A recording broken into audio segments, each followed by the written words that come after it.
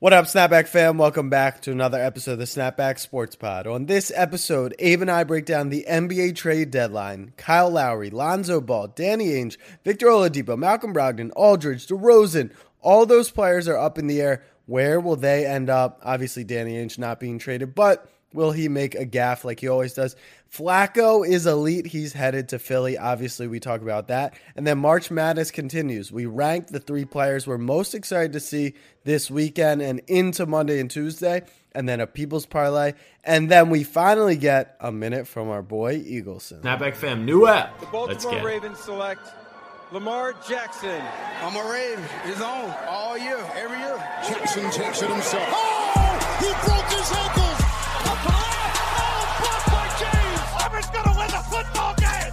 Auburn's gonna win the football game! For the Philadelphia Eagles, the long drought is over. Bryant with the jumper. And the Lakers lead! Mamba out. What up, Snapback fam? I'm your host, Jack Settleman. Join me today, and as always, my co-host, Abe Granoff. Abe, I left out that you're my longtime best friend, but what is on your mind today? Wow, I did not expect that. Trouble in paradise, some might say. People think it's all glitz and glamour behind the microphone, but you left that out today? I don't know what that says, but I mean, while you intro with a little bit of depressing intro, because you didn't call me your best friend, I have a little bit of depressing stuff on my mind. I think the internet's gone too far, finally. We talked about it a few weeks ago with the Myers-Leonard situation, how we hate cancel culture and rather we would like people educated. Well, the internet's trying to cancel something, and I'm not saying someone, but something that I was under the impression was maybe the most uncancelable, I don't even know if that's a word, thing in the entire universe, and I'm here to put my foot down. We will not stand, and we will not cancel Cinnamon Toast Crunch. Just because there's a little shrimp tail in your cereal, boo-hoo. We will not cancel the one thing that universally brings everybody on planet Earth joy, Cinnamon Toast Crunch. And since the news came out that one person found a shrimp tail in their cereal, everyone's like, I don't know if I can look at another Cinnamon Toast Crunch box again. That's ridiculous. That is absolutely ridiculous. If that shrimp tail was in my box of Cinnamon Toast Crunch, heck, I'd be honored. I would eat it with pride. You think they always put those little toys in people's cereal boxes when I was growing up. I don't know if they still do that anymore. Where do you think those came from? You think those were the most sanitary things in the entire world? No. It's a little shrimp tail. All right? It's something that is natural on this earth. In Cinnamon Toast Crunch, the most universally loved cereal. So don't try and cancel Cinnamon Toast Crunch because of this, because I will not be having any of it. As a matter of fact, I'm going to go out tomorrow, and in spite of those trying to cancel Cinnamon Toast Crunch, I'm going to buy as many boxes as I can. That's how strongly I feel. That was a rant, and you know what? I'm here for it, because this. I agree with you. It has gone way too far. It's a known thing. We agreed with our boy D. White. This is the #1 cereal ever. You don't cancel Cinnamon Toast Crunch. And how many boxes of lovely Cinnamon Toast Crunch have been Cinnamon Toast Crunch tongue twister apparently have been sold in perpetuity? A lot, millions, I dare say. And you get one shrimp tail in one box. We're just not doing this. We're not. If you want to talk Cry Me a River of the Week, I mean, yeah, I didn't even think about it like that from an efficiency standpoint. If anything, Cinnamon Toast Crunch, it's a tongue twister, should be commended for this, for their track record of not shrimp tails in their cereal. One in multi-millions, maybe even billions boxes of cereal. That's a pretty good track record. Let me put it this way, Snapback fam. If you had a free throw shooter on your NBA team who always shot the technical free throw, and he shot 999,999 out of 1,000,000, you probably wouldn't be that mad about the one shot that he missed, right? I would agree. So don't be mad about the one shrimp tail you found in your box of cereal.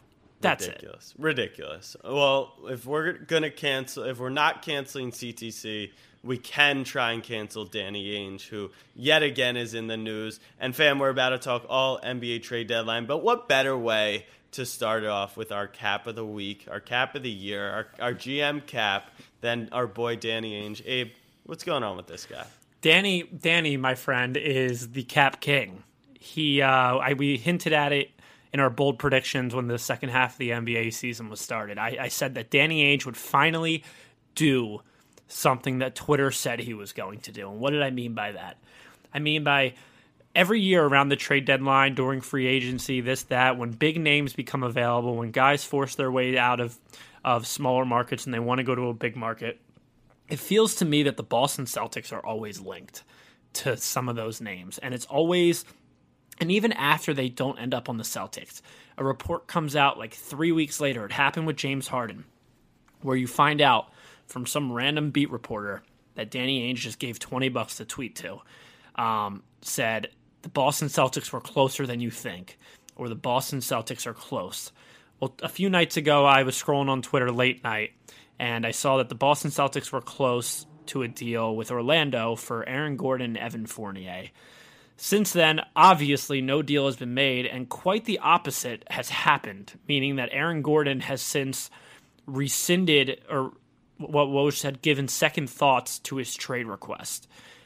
So now it looks like I don't see many names linked to Boston for 4 p.m. tomorrow when the trade deadline hits.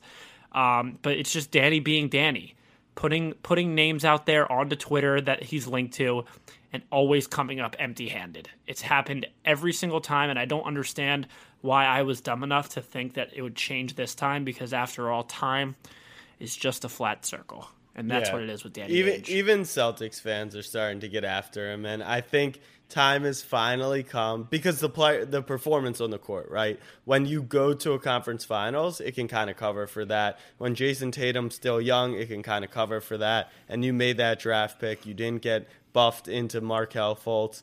But it's been a few years now. And just what have you done with all those assets? I mean, how many assets can you take to the grave? It's getting ridiculous. So, Danny Ainge, pull off a trade tomorrow, all right? Be our guy. I mean, guy. whoa. Don't encourage him to do a good trade, all right?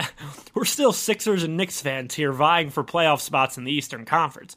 I'm trying to win a championship. You're trying to get to the second round. So, we're still rooting for Danny Ainge to be Danny Ainge from a comedic standpoint and from a basketball standpoint. But it just seems like we're going in a circle with Danny Ainge. Fair enough. Okay, more importantly, let's start at the top. Kyle Lowry, big booty Kyle.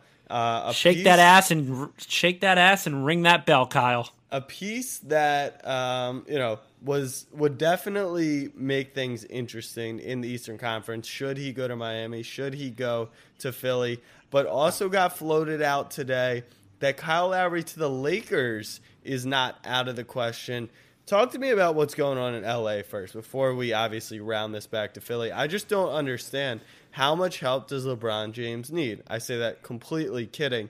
I'm actually trying to figure out, and I think you'll be able to give good insight, what is like the situation in LA?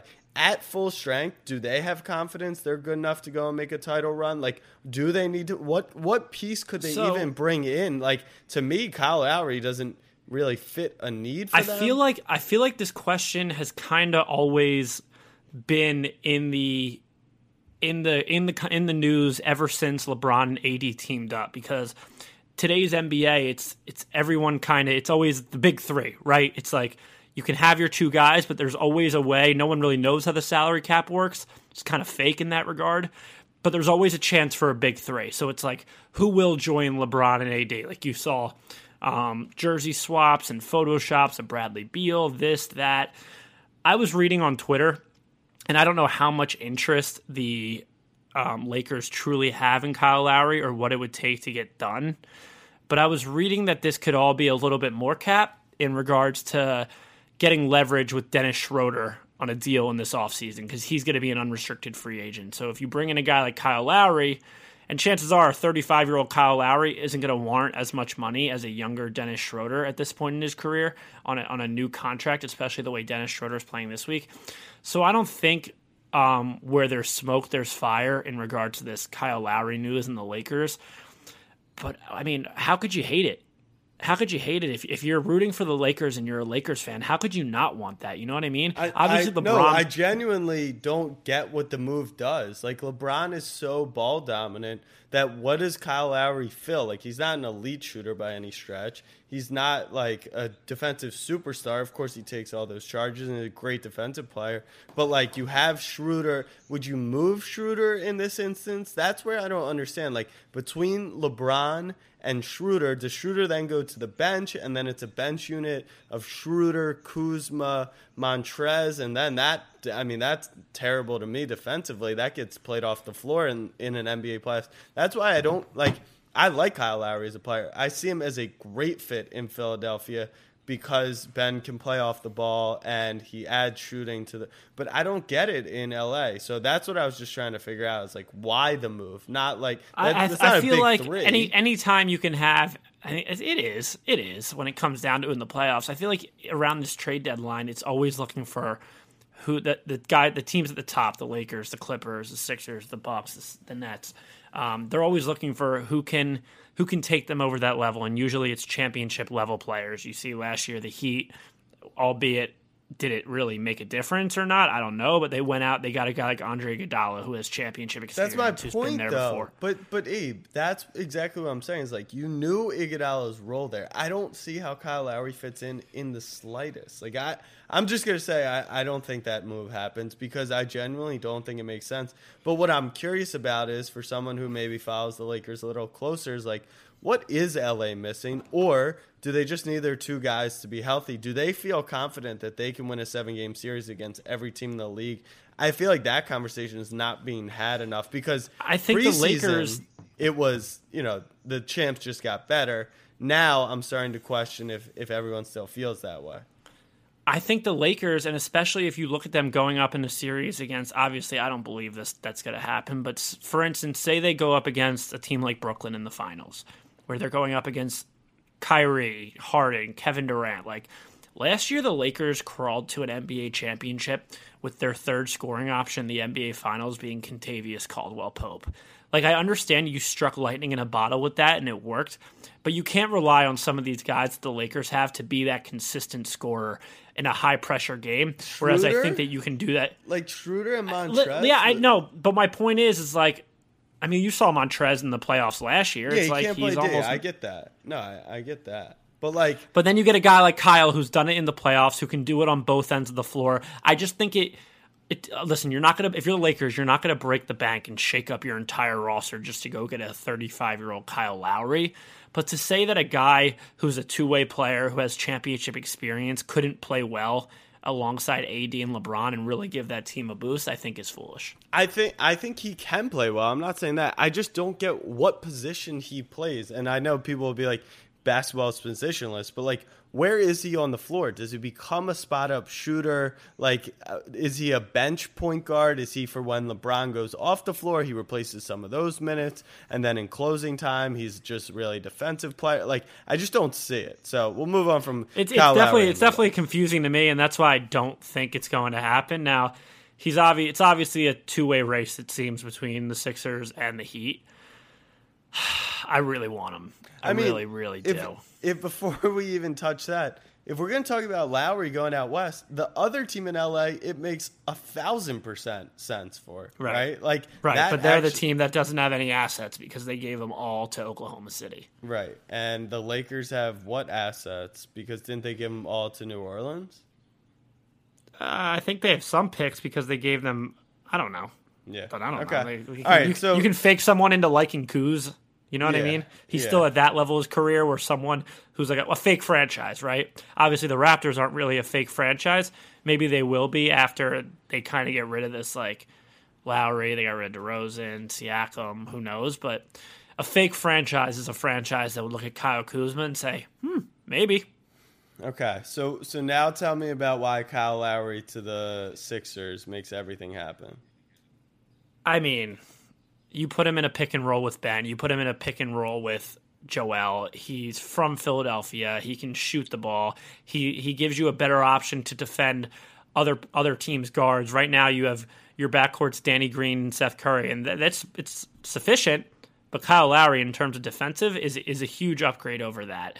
the championship experience. It gives the Sixers that extra push to compete against Brooklyn in that sense. And you roll out a lineup of Kyle Lowry. Danny Green would go to Toronto just to make the money work. Kyle Lowry, Seth Curry, Tobias, Ben, and Joel. I mean, Brooklyn, let's check rock. I don't think you mean that. No, I really do. I mean it without Kyle Lowry. But I don't see the Sixers getting him. It seems to me, and after all reports came out after the Harden fiasco, that Daryl Morey's very hesitant to part ways with Tyrese Maxey and or Matisse.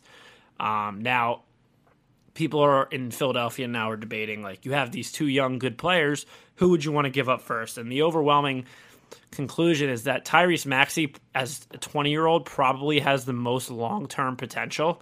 But Tyrese Maxey has been in and out of the rotation this year based off other people getting hurt. If this Kyle Lowry move for the Philadelphia 76ers is a win-now move, Matisse is going to be in the playoff rotation.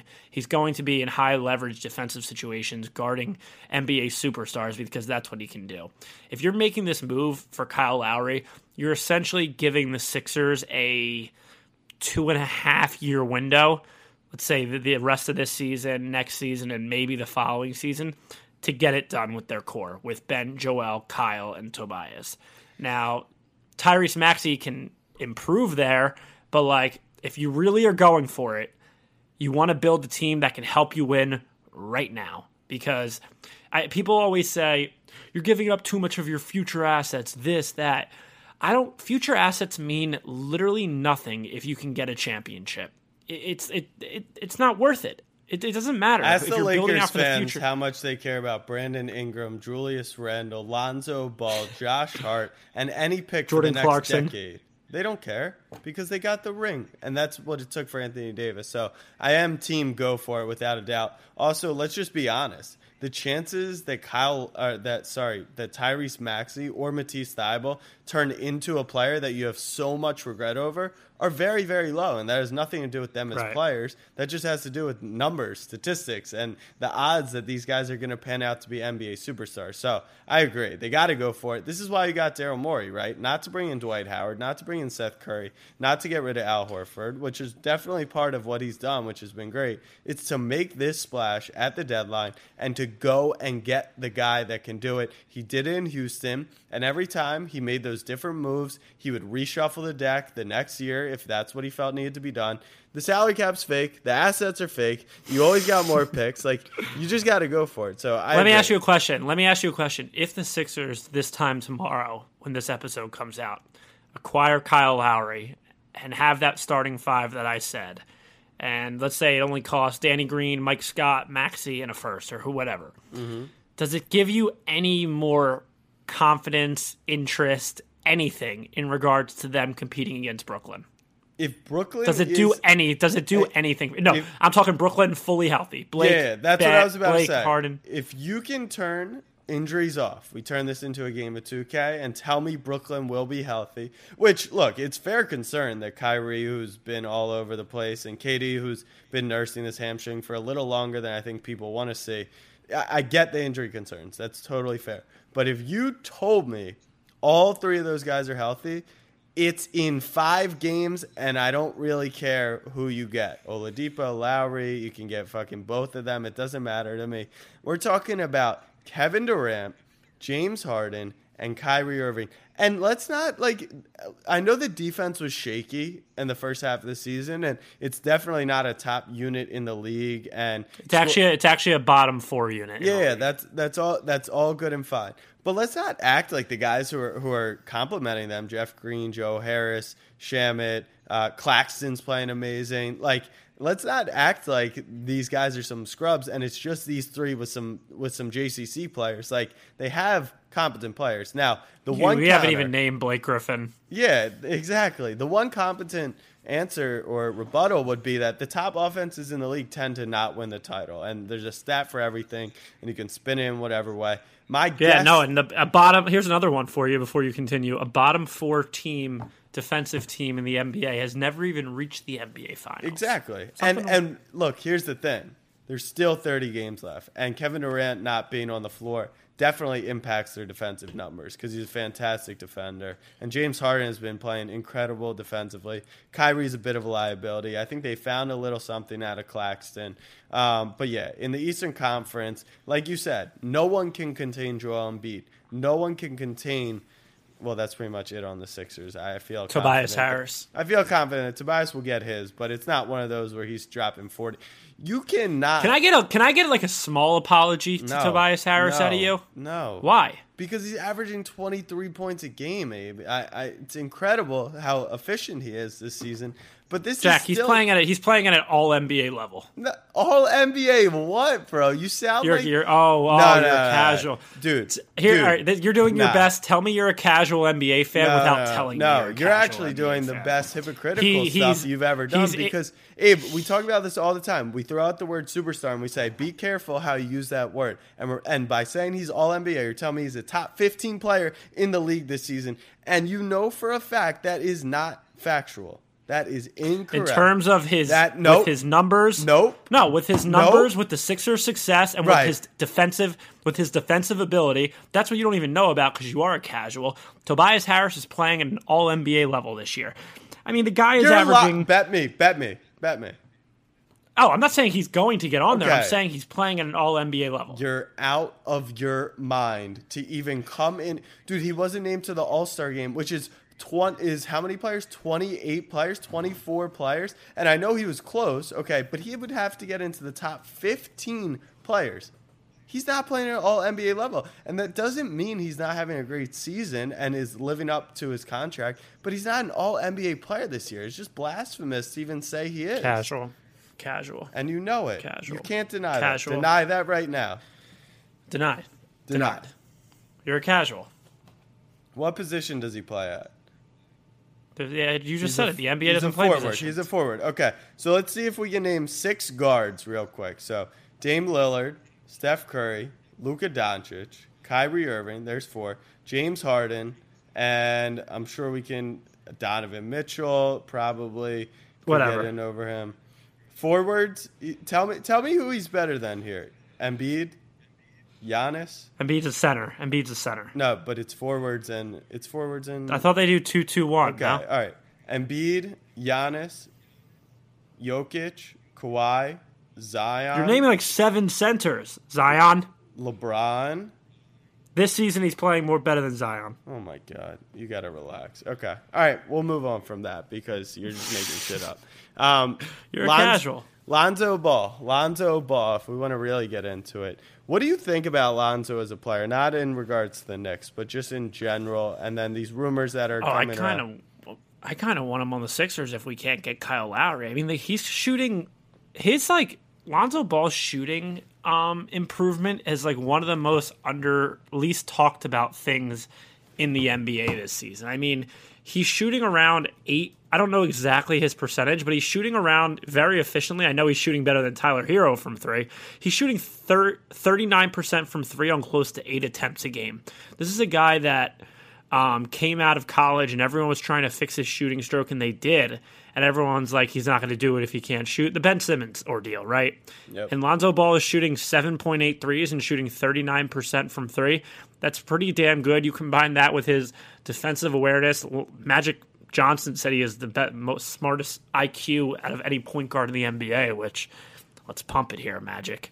But I think Lonzo Ball can help any team. He can help the Sixers off the bench. He can help the Knicks for sure. I don't think he's a bench player. I don't think he's a bench player at this point in his career. I think it depends where he goes. But the 3 most interesting places for him to go, I don't want to see him go to Chicago and be wasted in part of that core of that fake franchise that people have been talking about for the last, when did Jordan retire?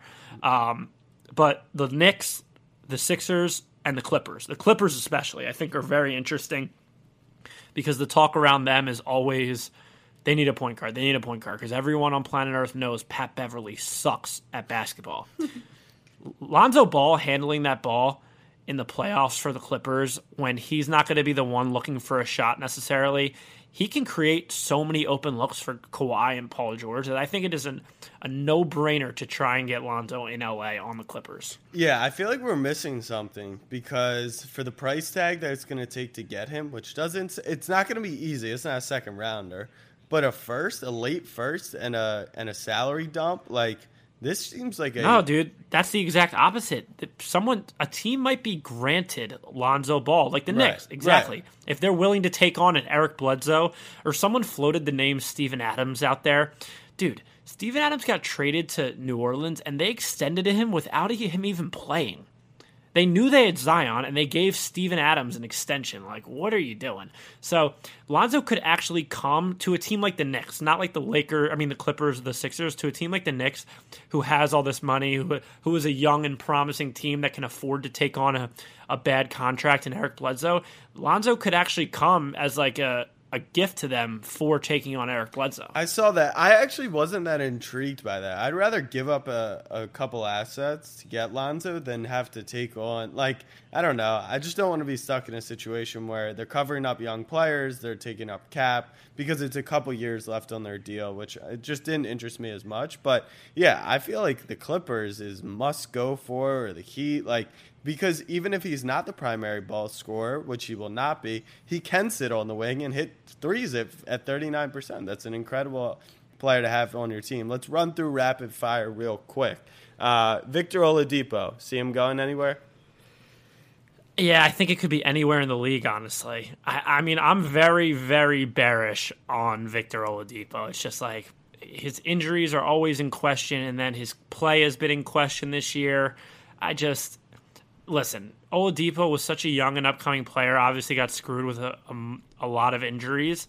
It's just at what point do we need to take a step back and not consider him the way that we did a few years ago? Now, he could come back and totally be like an all-star caliber player and a great contribution to a team that can make a deep playoff run. It's just right now, what did the Houston Rockets do? How ignorant is Tillman Fertitta at the fact that he made that deal to give up James Harden, but wouldn't take Ben Simmons and Matisse Thybulle? It doesn't make sense.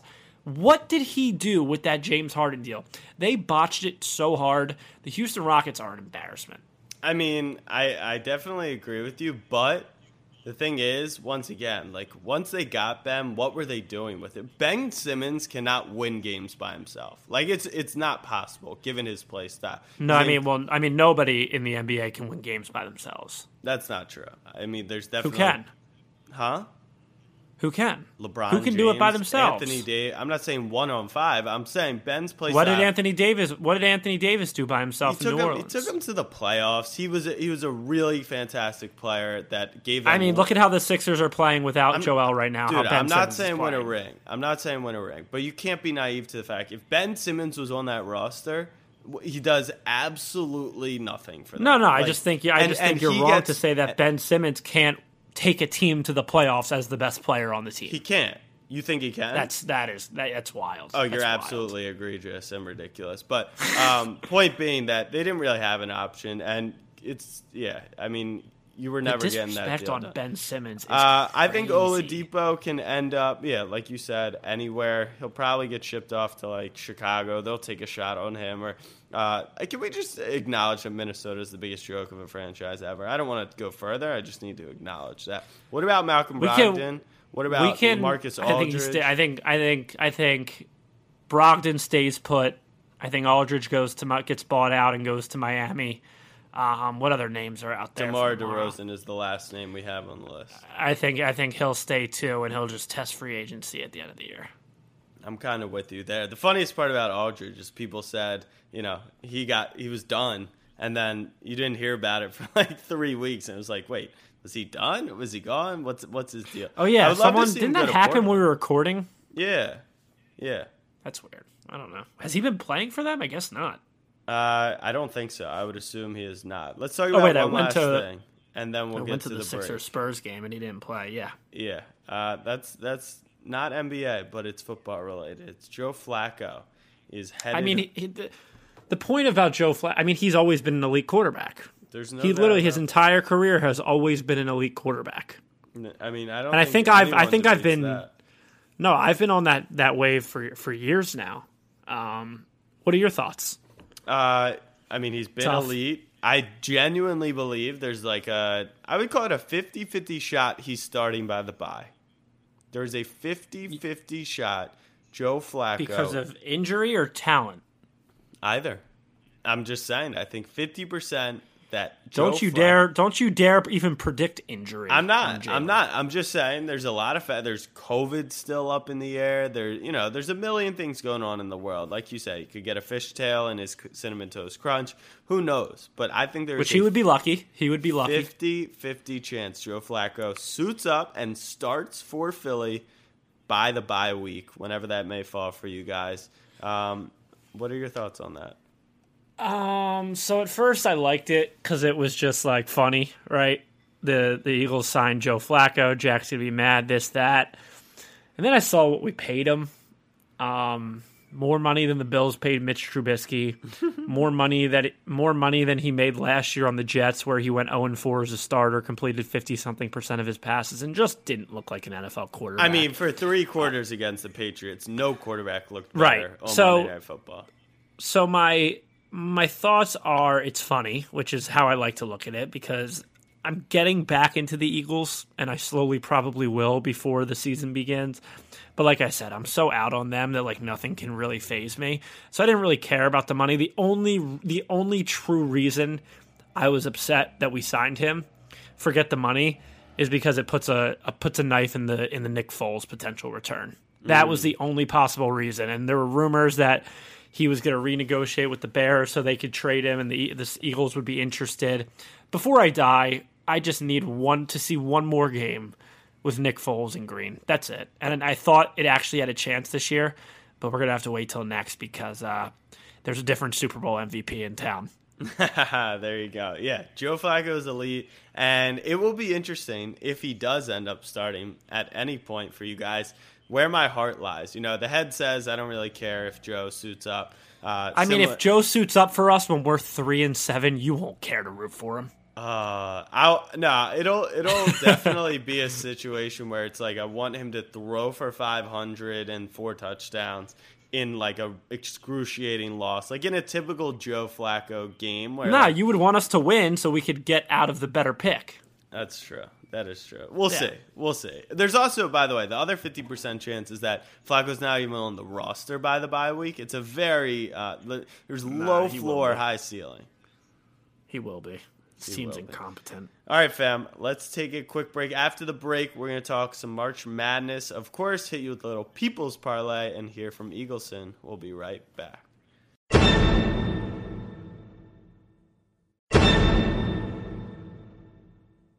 All right, fam, we are back. Let's kick it off and just say all our brackets are busted. If you joined the Rivalry Pick'em group or the Rivalry Bracket Contest, my team's still alive. Abe's team didn't even make it to the second weekend, which was Illinois or Ohio State, rather. Second day. Second or third day. Baylor's still alive. Gonzaga's still alive. Texas, San Diego State, my other Final Four teams, they're toast. But I do believe Rivalry is doing a $1,000 giveaway. So if you check out their group, you can still get into that. It's kind of makes up for all our brackets being busted. And if you claim your bracket's doing well, you had too many brackets. There's just no way. You're a liar. Yeah. No, you're just a liar. One of the regions is like 11, 15, 7, 2. Like your bracket's not doing well. So stop lying. But right now, you're a lying asshole. We're going to hit you with some ranked. So instead of previewing all the games, because you're going to hear from us on, before the Saturday, Sunday games, then you'll hear a little bit before Monday, Tuesday. We're just going to rank the 3 guys that we are most excited to watch for this weekend. Hopefully they get to play in a couple games over early next week as well. I'm going to start, and I'm going to hit you because I know it's a pronunciation that I'm going to get correct. It's Max Abmas. There's a B in there. The B is silent, but the J is not. Max Abmas leads the country in scoring, and he's like that C.J. McCollum, Steph Curry, the mini guard at the mid-major who just drops buckets. Normally those guys, like, they ball out in round 1, and if they get through, it's an awesome story. They're now through 2 rounds. They have contributions from the whole squad, And they're dangerous. They're a dangerous squad. I love watching Oral Roberts right now. So A. Smith's number 3 for me. I've got a bone to pick with pronunciation. Yeah. The guy on Illinois, Cockburn. Yeah. They're trying to tell me his name isn't Cockburn. Yeah. it's like Coburn or something. It's egregious. Like that's just something that I think has been like a family just like if they ask, tell them this is how it's pronounced. Like for like decades, like going back multiple generations in the Cockburn lineage, they just like agreed that they would tell people that it was Coburn, but that guy's last name is Cockburn. 100%. And that's just a tough hand. That's just a tough hand to be dealt. But that's a good one.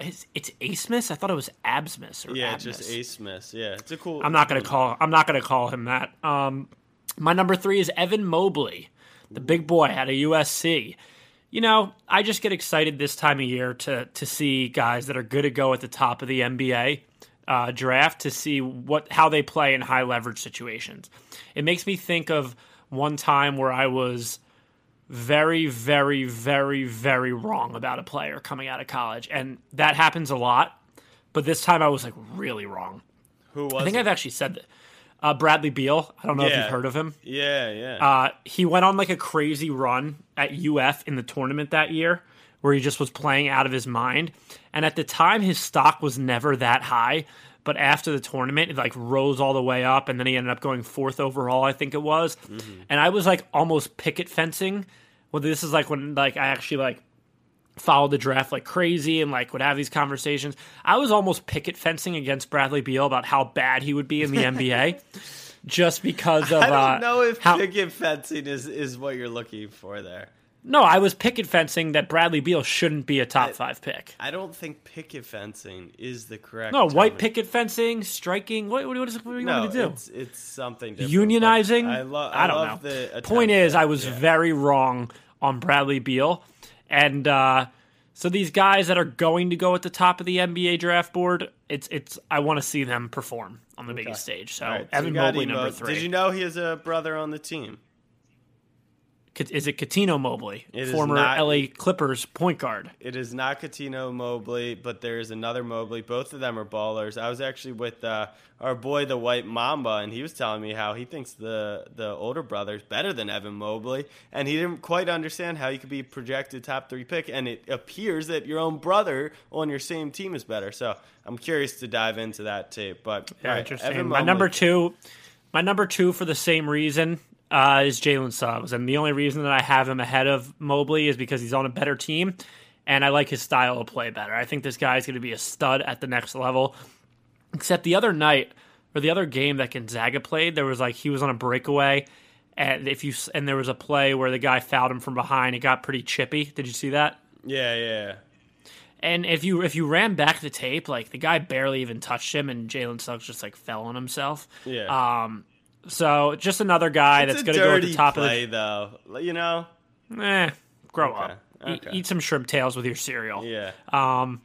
But just another guy that's on the top team. He should be the guy like that wins the Final Four MVP or whatever if Gonzaga gets there. So I want to see him go off. Yeah, so he's like the 3rd best player on their team in terms of like ranking them, but the number 1 prospect by far. So Timmy and Kispert. Dude, it doesn't even make sense. It's like Luka Garza is going to be the player of the year, and he's not even on some people's draft boards. Yeah, exactly. So my number 2 is Jared Butler on Baylor. I genuinely am so excited for people to go see this guy play. He has not gotten his flowers at all. He's the best player on Baylor.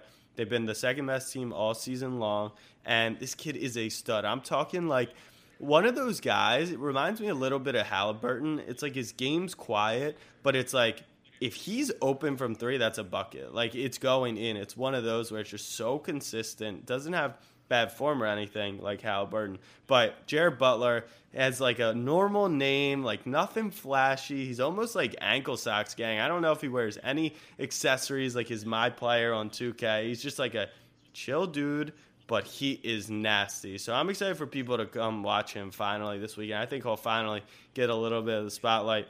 And then my number 1 guy is Jalen Suggs because of his play style. I mean, he is just so fun to watch. Mm-hmm. And I think he's going to – another guy that I think people are going to look at a lot of his numbers, advanced numbers, and they're going to say, oh, and then they're going to do the same stuff they did with LaMelo Ball. But the thing I always take away, when you watch Jalen Suggs play the game of basketball, he gets it. And I know that's not a number you can quantify, and I know it's not a stat you can bank on, and I know it's not advanced analytics, but like if you watch the game of basketball, you understand the game of basketball. He's a gamer. He's a gamer. But it's not even a gamer. It's more to do with his game IQ and just like the full court outlet passes. He's always in the right spot, always making the right play.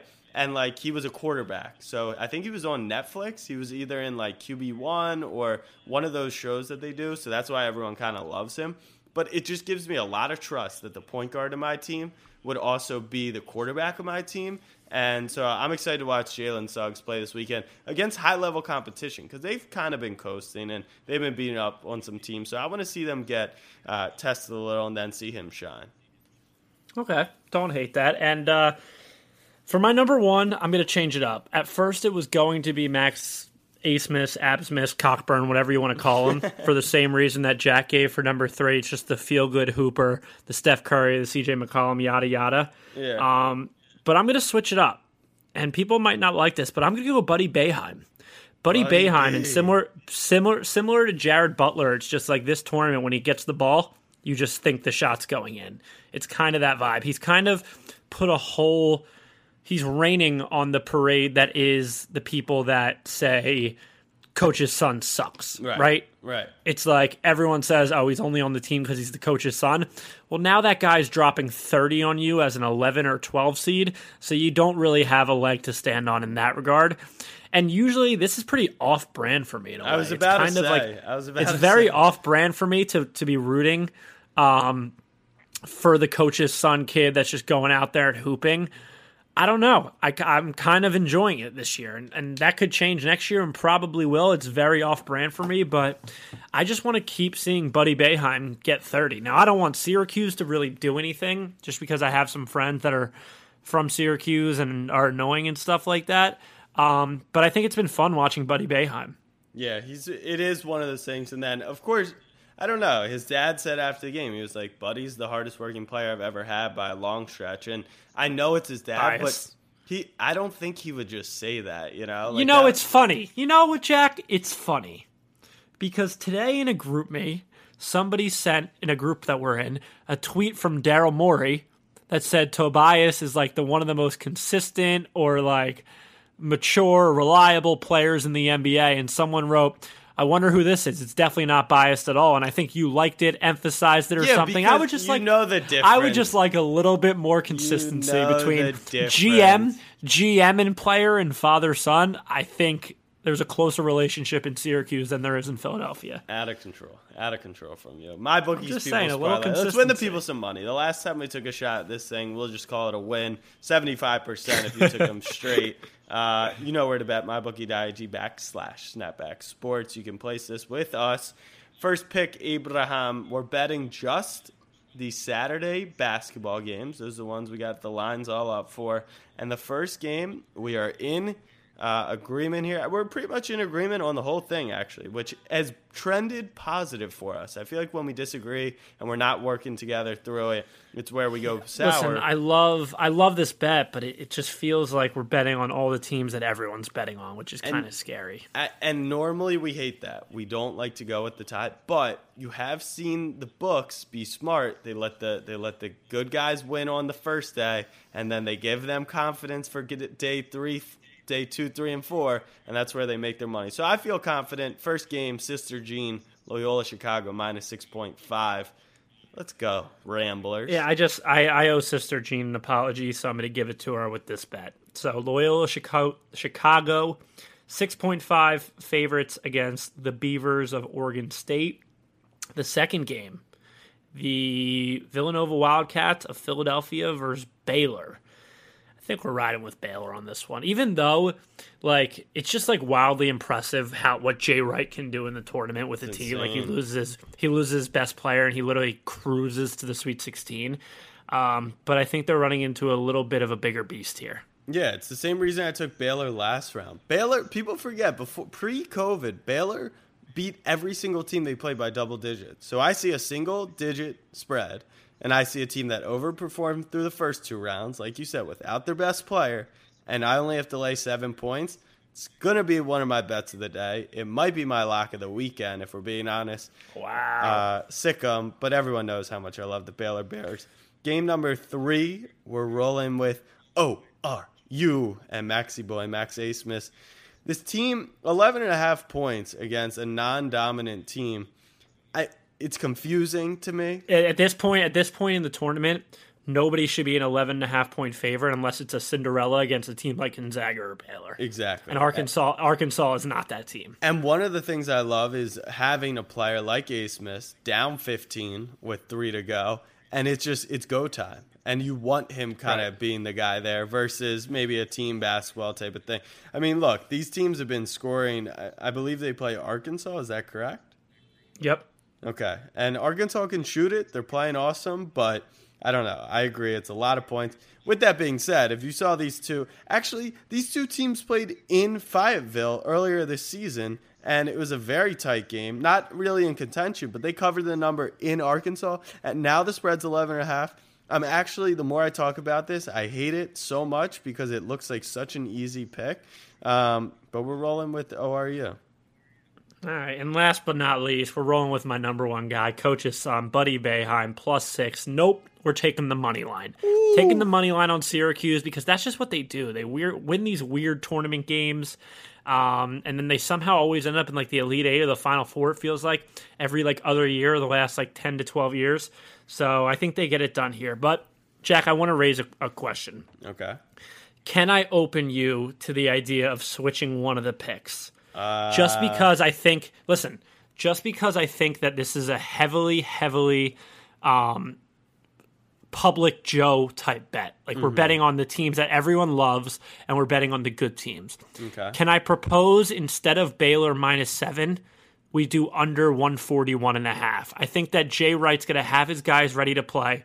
In the first weekend, the under was going crazy. I think 141 points is a decent amount of points, too. I'm open to conversation. It's just a thought. Listen, I'm open to conversation with you. I mean, I just talked you through Baylor -7 is my lock of the weekend. So that's why I kind of want to switch. My bet of the days have been hot. Don't hate. I would be intrigued in potential alternate offerings on the Loyola game or the Oral Roberts game. I feel like the Loyola game, Sister Jean can still win. That team's great. 6.5 is a decent amount of points to give up in this round. I could play an over-under there. It is the first game of the weekend. That you know what, Jack? Under you know what? No. You know what? No. Okay. We're going to stick with our initial gut. Okay. We're going to stick with our initial gut. I just right, thought I would ask. No, fair point. My bookies, People's Parlay. Loyola -6.5, Baylor -7, ORU +11.5. Cuse moneyline bet 33 wins 652 at mybookie.ag/snapback sports. It's a juicy one, and Bang. I love it. It's banging. Eagleson, get your butt in here. Let's talk some puck. What's up? Where is he? Is that him? That's me. That is. We're battling some technical difficulties today, major. Yeah, major tech difficulties on Jack's end for once, which is unfortunate. But we got Eagleson in here now. Yeah, for once, exactly. We'll just cut straight to the chase. We haven't heard much hockey from the Eagle man. First of all, before we do What the Puck, is there an all-star break for the hockey guys, Eagleson? Yeah, usually there is an all-star break, and that would usually coincide with the Olympics, but that obviously is not happening. So it'll be a normal all-star break. I'm not sure what the date is exactly, but it's probably coming up soon, actually. Okay. All right. Well, because of tech difficulties, I think we'll do another What the Puck sign-off where we just cut Eagleson after a minute, and then you guys won't hear from us till Monday. So, Abe, if you want to start the timer, actually, I'll start it with you just so we're on the same page. Let me know when you. How's this going to work? How? I'm just going to be able to cut it in post because I don't see you. No, I'm going to be able to cut it in post production. So I'm just going to hit the timer when a minute goes. I'll just pretty much end up cutting it. We'll still be able to hear him, but it won't make it all the way. So, fam, have an incredible weekend. Hope everyone enjoys some more March Madness. And a bowl of Cinnamon Toast Crunch. Eat a bowl of CTC. And here's 1 minute from Eagleson. Here we go. In 3, 2, 1. All right, so I haven't actually taken a What the Puck to give an update on what the league looks like in a while, so that's what I'm going to do here. We'll start with the North Division. My Leafs have been free-falling. They're now tied with Edmonton for the division lead, with Winnipeg just 1 game behind. In the East, the Islanders just leapfrogged Jack's Capitals, and Abe's Flyers, kind of like the Leafs, have had a bit of a free-fall. They're getting close to 500 right now. In the Central Division, Tampa is making it clear they're still the best team in hockey. They really are a powerhouse. They've got a decent lead over the Hurricanes and the Panthers, who've had a surprisingly good season. I mean, Huberdeau and Barkov have been 2 of the most underrated players in the league for a while, but with the entire team having a bit more success now, I think people are finally seeing it. Finally, in the West, it's a battle between Colorado and Vegas. Vegas is currently up 2 games for the lead in the division, but I wouldn't be surprised if Colorado comes out on top by the end of the season. Also, I know we've talked about poverty franchises on this podcast before, and since you guys aren't really hockey fans, you obviously wouldn't have included this one, but man, the Buffalo Sabres might actually be the worst out of all of them.